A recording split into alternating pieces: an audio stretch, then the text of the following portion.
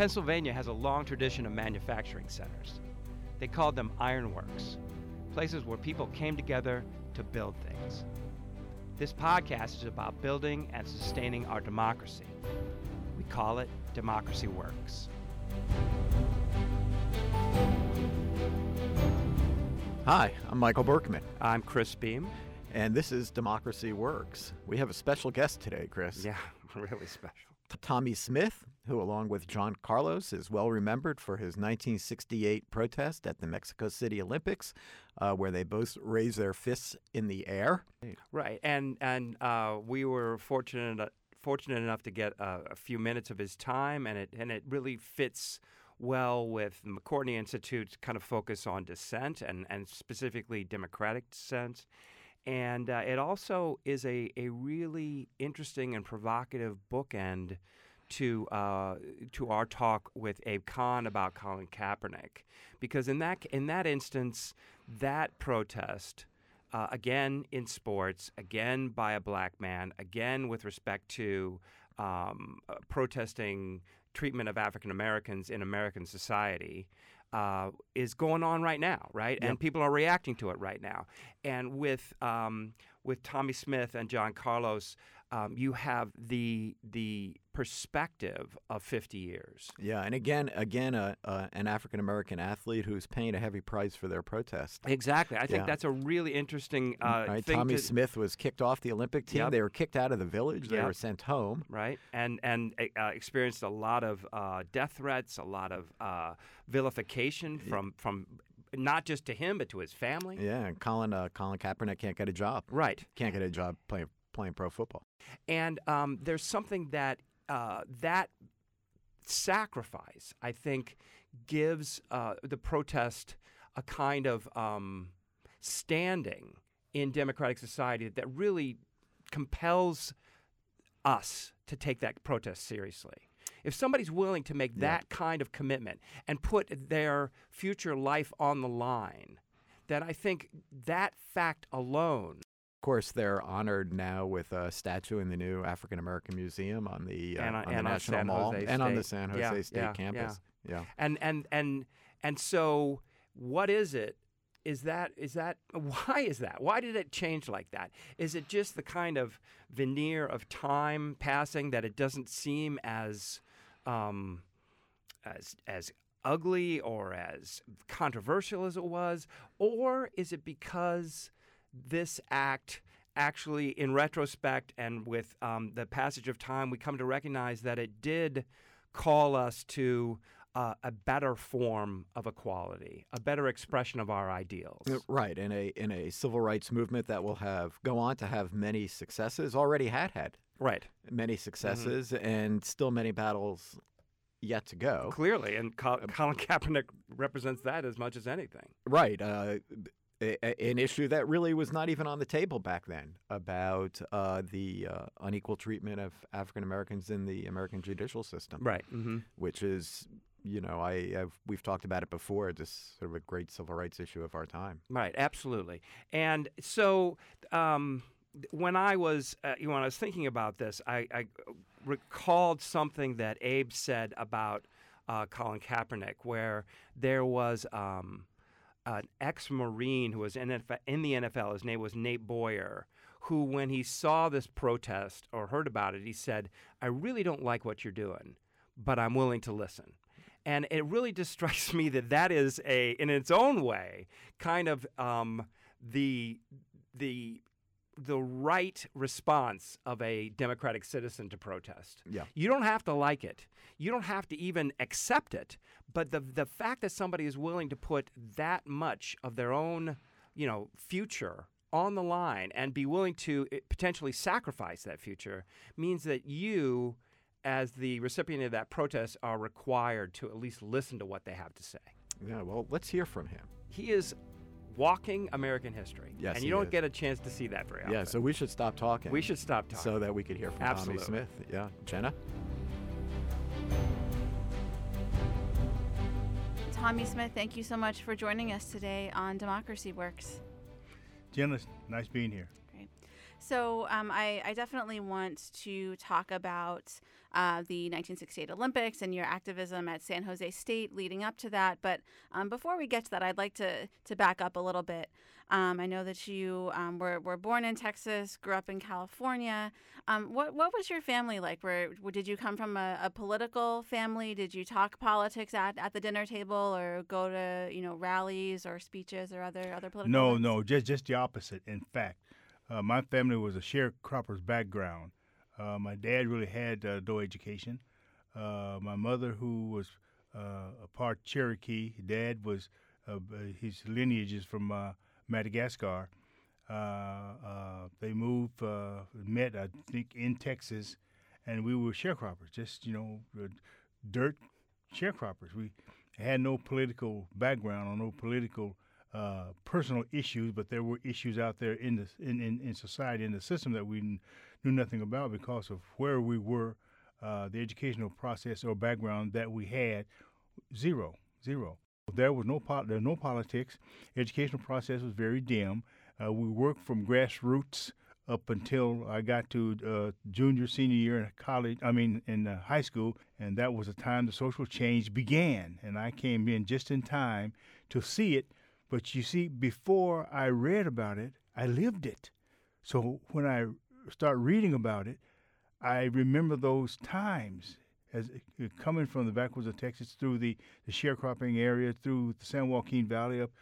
I lived those areas, not in the South. I wasn't in the South, but in California, which was shadowing the South in terms of the field work instead of the academic plans. So, you get to San Jose State. Now, were you drawn there because of its track and field program, or because of Dr. Edwards, or how did all of those pieces kind of come together? There were many colleges looking to recruit me.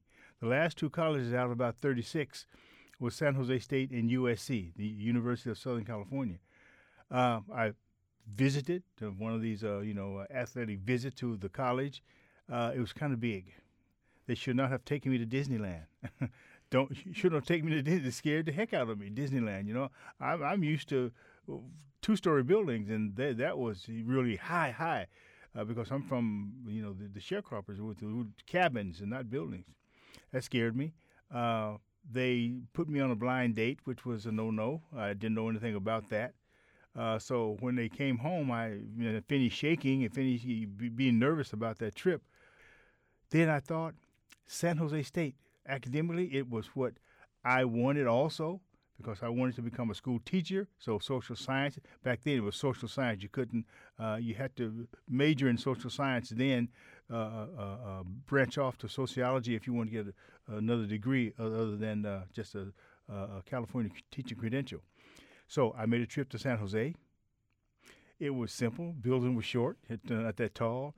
And if you know anything about San Jose, it was kind of backward in terms of its eligibility for being a big city. It was a small city. Tell me about meeting Dr. Edwards and making this transition into becoming an activist. Once I started school, I think he was one of the first people I met at San Jose State, because he was a senior as I was coming in as a freshman. First thing he told me, he said, there's no way that you could come here with me being here and not carry your book. Whenever I see you, carry a book. Even though you don't read it, just let me know I think you're reading it. And so I got a feel for him and his educational power, when I first got there. So that helped me tremendously. I started carrying a book. Then I started carrying 2 books. And then I started reading the first one, a year later. Then I began to read the second one. And it would become interesting, because he would ask me a question, well, what about that first book I saw you with?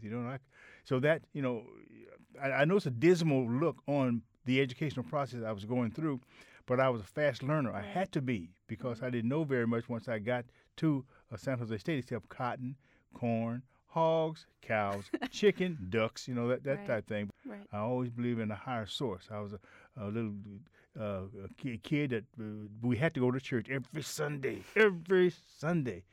And that was my strength. Believe in something bigger than you, that way you wouldn't have any problem learning because somebody else would help you. That's faith, that believing in instead of doing it yourself. Mm-hmm. That was my shot right there. And so, given that you kind of came from this simple sharecropping background, your parents weren't really, very political. What did they think as you started to take on this more activist role and become more political yourself? There were 12 of us. I was number 7. My birthday's in June. There's 5 boys. I was number 3. So I was right in the middle of everything. And my mom and my dad really didn't know enough about the educational process, especially on the political side, to ask me questions about what I was doing. They heard about it. Now, how did they hear about it? Well, there were people in town would let them know, well, Tommie is doing pretty good.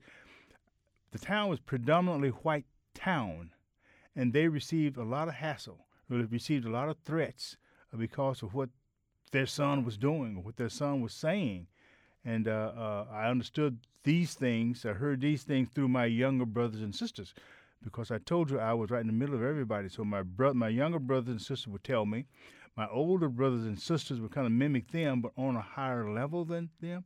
They would say, well, maybe you should start doing. My younger sibling would say, you did. You see? So there I did, and there I should have been. And I'm in the middle, trying to make a decision of really what I should do. So I was bounced back and forth on many levels, and I understood how to take shots, how to take abuse on both ends, and still make a palette in the center where I could sleep thinking about both things. And that's what made me stronger in my competitions, athletic competition, and my academic needs while in college. Right, and that kind of ties into something else I wanted to ask you about. So, jumping forward to the '68 Olympics, and can you talk about some of the different pressures you were facing? Going into that final meet where you ultimately won the gold medal. I mean, I would expect that not only your family, everybody back at San Jose State from your community there had to have been tons and tons of different groups who maybe all expected different things from you from that one race and what happened after. Yeah, my personality was very quiet, very, very, very soft, very, very smooth, one might say. In college, I talked very little, unlike now, very little. Sometimes I didn't talk at all during the day. Even in class, I would sit in the back of the class and take as much as I could in. So when I started talking, whoa, that was freedom for me, because I became free to do things, which moved me to the question you just asked, into using competition or using athletics to expound upon my feelings and what the necessity was in society for equality. And because of my athleticism, it gave me a platform to speak sensibly, because I had a background of control, of doing to the other person like I wanted done to me. But I found out that wasn't it, because equality wasn't equal. I mean, it wasn't an equal situation. So I had to fight for that equality, which took me to the Olympic Project for Human Rights, which was started by Dr. Harry Edwards on the campus of San Jose State. And being a world record holder, I held 11 world records simultaneously, more than any man or woman in track and field history in the world. That was optimal. So I was recruited to talk about competitions. But by talking about competition, it gave me the opportunity to also talk about the advancement of man equally. And that's what got me in trouble. But those who are in trouble talking about advancement are some of the most important people you can be around, because of the educational background of some of those people, the need to talk by some of those people, and the pride of being not afraid to talk about those things. That's highlighted a lot of issues. Even today, young people are standing up because they're no longer afraid. So do you think it's easier today for young people to stand up and make their voices heard than it was for you and your colleagues? No such thing as easy. It's different and difficult for it to happen, because, number one, it saddens the human being to think that you're being looked over. Even the younger age are beginning to see that now. There's a sacrifice in that, because there are some students now are being socially disallowed to do certain things because they're standing up for the right of a student to move forward, for the students to move forward. My personal thought, you cannot turn back, students. Don't sit down and say, well, I worked yesterday, today I'll relax. There's no relaxing now. You have to continue. Otherwise, defeat, you're giving that idea to those who are waiting for you to relax or to stand back.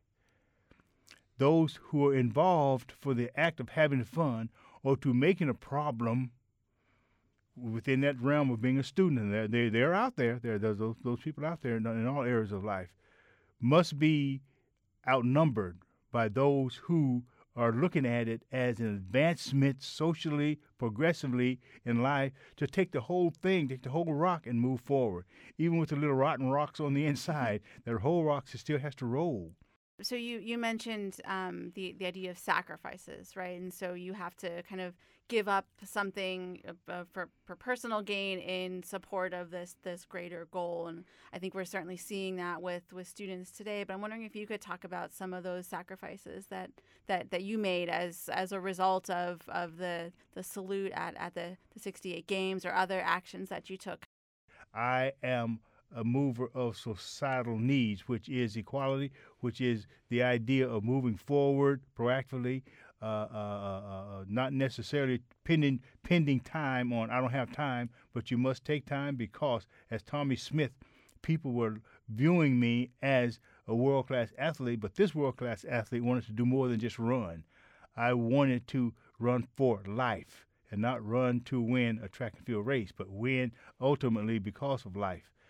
And because of my tenacity and just moving forward, not saying very much. Like Mexico City, the victory stand, how much did I talk on the victory stand?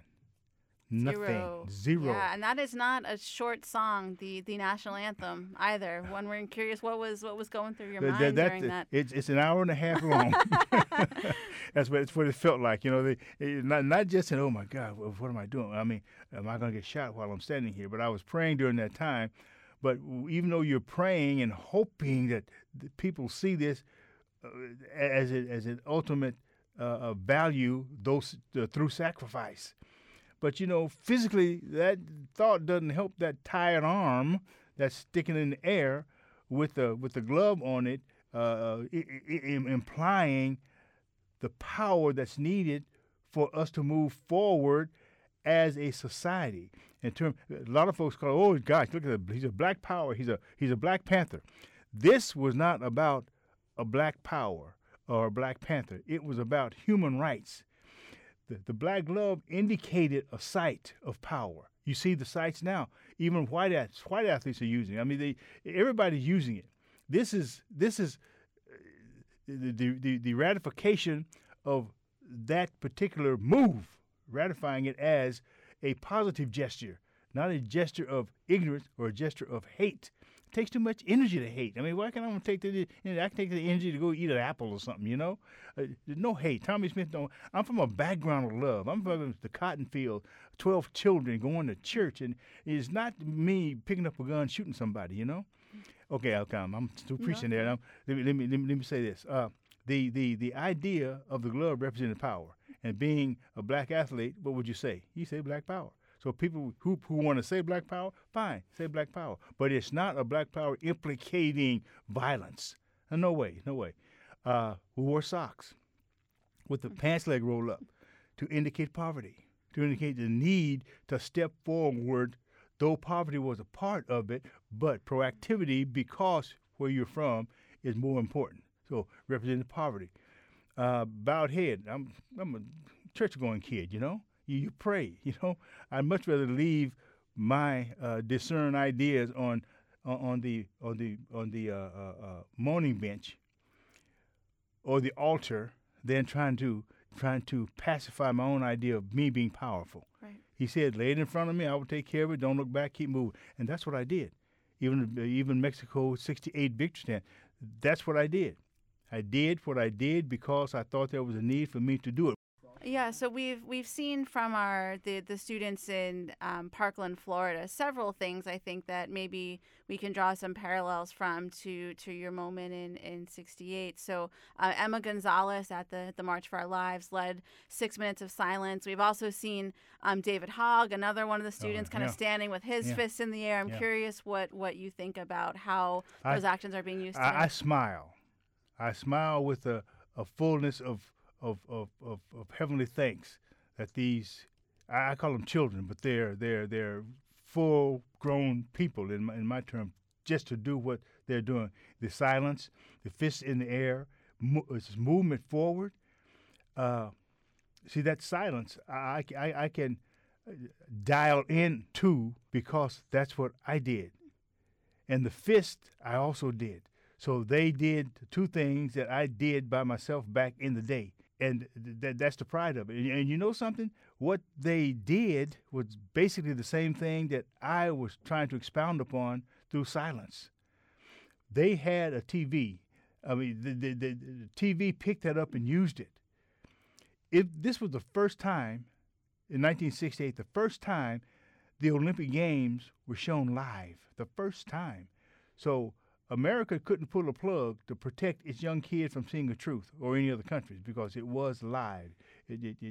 First time the Olympic Games was run on an all-weather track. The first time the 200 meters was run under 20 seconds. The first time the victory stand was described as a victory stand. You ask anyone today, well, most folks today, what do you remember about the 1968 Olympics victory stand? They have something to say. Well, I thought they were wrong. Okay, fine. That's your thought. Hey, great. I'm glad you can think. Some people will say, well, I don't know what he meant. No, I meant what you meant, because I didn't say anything. You meant it. So tell me what you meant because of what you saw. You see? Right. So speaking about the '68 Olympics, I've been reading about Avery Brundage, which is a name I'm sure you'll never forget. He was the commissioner, right? Olympic commissioner. And so I saw something from him where he said that, sports should be a politics-free area. The two never shall mix, right? And I think in some ways we're still having that same conversation today when we talk about Colin Kaepernick and other people who kind of in that era. Do you think that needle has moved at all in the past 50 years in terms of that intersection between sports and politics and protest? Politics has been part of sport ever since sport has been a part of people sitting down watching it. And it will be here until ... If you view that way, that the sports does not have a political ramification, then you're missing the excitement of sport, because sport is politics. Even more so now. Let me stay back in the '60s right now. We wore red, white, and blue uniforms. The flag was shown for each country. The indication of being from another country was a prideful thing because you met other athletes. Money didn't pass between athletes. It passed through federations. So there was a lot of money involved. Politics is the ground force power in athletics, even now. But I'm going to stay back in the '60s, okay? Athletes then were used for the sensation of making money for those who ran the USATNF, the IAAF, the USOC, and all that, all those things. So they're the one that was driving the Bentleys or the Rolls Royces, while the athletes were suffering for their lunch meat at school. Even those athletes who were on full scholarship, like I was, I had to work during the summer just to make ends meet during the year, put on full scholarship, such as books, $25 a semester for books back then. That was part of a full scholarship. Now, so it's really a lie. Politics has always been a part of sports. Now, Avery Brundage from the old days, poor guy. Yes, he was a racist person, period. And he knew it, but he didn't know anything else to do. Okay, Yeah. He banned Tommie Smith and John Carlos in 1968 for making a small dedication to human rights. Okay? So Jesse Owens got fired and Tommie Smith and John Carlos got fired. Doesn't that sound kind of, and I don't think that it's going to be easy on people being fired in the future, because there will be nobody left to be fired, and we're going to be in trouble, more trouble than we are now. Right. And so I guess there was not an easy period for you coming back from Mexico City. It seems like there was kind of a difficult period, perhaps, but then maybe sometime in the 80s. Please correct me if I'm wrong, but things kind of turned around, and so you guys, at least from what I had seen, kind of went from being vilified. I'm not sure if that's the right word, but from there to having now there is a monument to you guys at San Jose State. Yeah. So what did that feel like to you to kind of see that change over time and kind of go from someone who had been vilified to someone who's now has a statue of himself on your college campus? I give that precedence. I give that honor to those who work toward that statue, the statue being implanted on the San Jose State campus, because they use their ideas to make understood their pride in Mexico 68, the thought process, because I said nothing. Mine was visual. They're the ones that did visual things to be understood in reality, in perpetuity. So that is what I was proud of, is the stand to make students look and wonder, what is that? As a thought process without taking a class. Every time a student walks past that statue, he or she has to think something, the reason why it's there. Some good, some bad, but there's still a thought process. Even more importantly, one that is historically mounted, that make them that important, much bigger, is the full human-sized statue in Washington, D.C. at the African American History Museum on the mall. Mm-hmm. Yeah, and so what is that? What was that like for you emotionally to kind of go from being vilified to now the opposite of that, whatever that is? I was vilified, but I didn't view that because I wasn't vilified. But like I said, let's go back to the beginning of our little talk.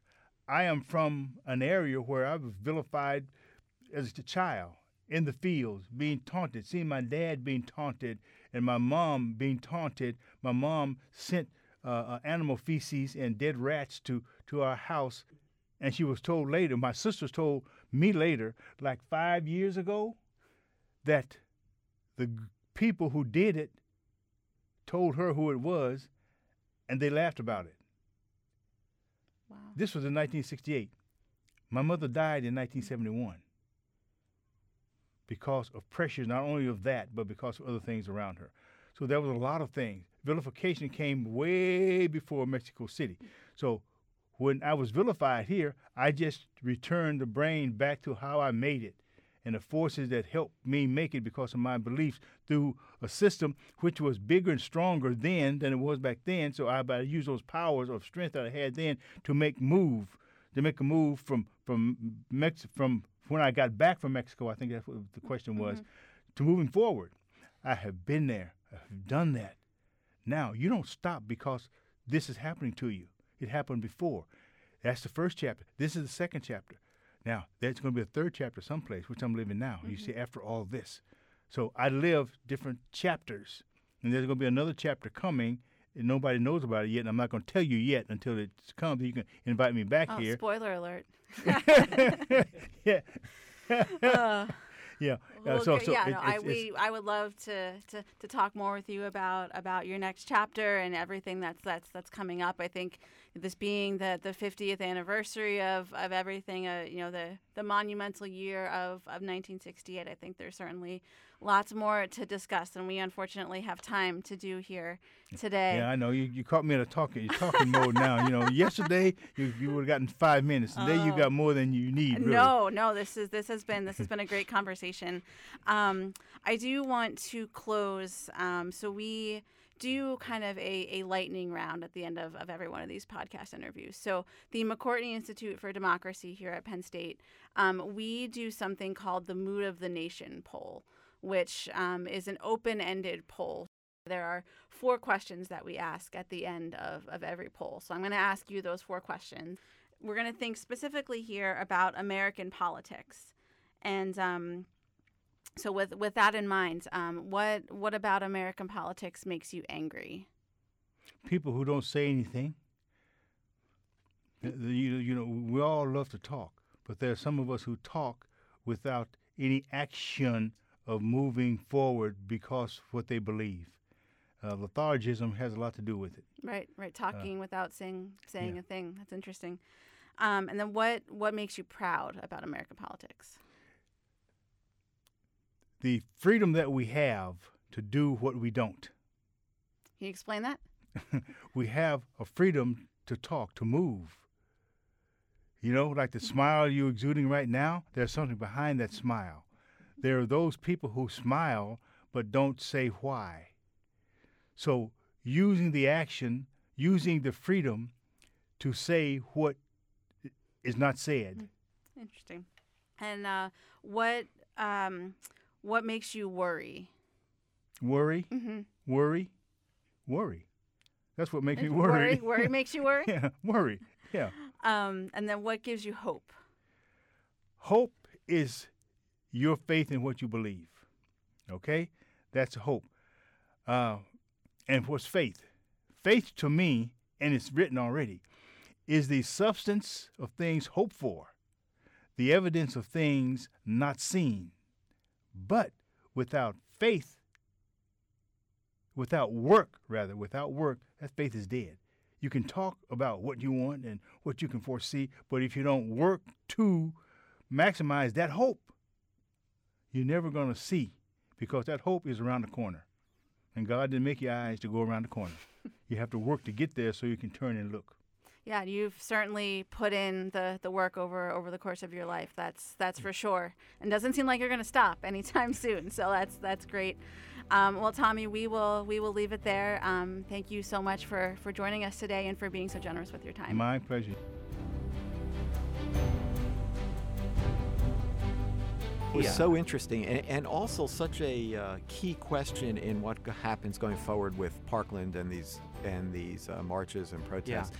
Because, you do hear a lot from people that are skeptical of them, people that are opposed to what it is they're arguing for, that, well, we could just wait them out. I had a teacher in college who said the worst thing that can happen to a revolution is for it to succeed. And you could see where, if they got a couple victories, that, some of the energy would kind of like dissipate. And yeah, that's where we are, right? And that's kind of where we are with Colin Kaepernick, too. It's like, a lot of these protests in the NFL seem to have, gone, or they're not as strong as they were. And that fight will go on, and, who knows, in 50 years will we see statues of Colin Kaepernick in San Francisco? Well, you clearly have the same dynamic, don't you? I mean, you have somebody who had to make this commitment, make this sacrifice, and it would not surprise me at all that with the passage of time, people kind of recognize, he was right.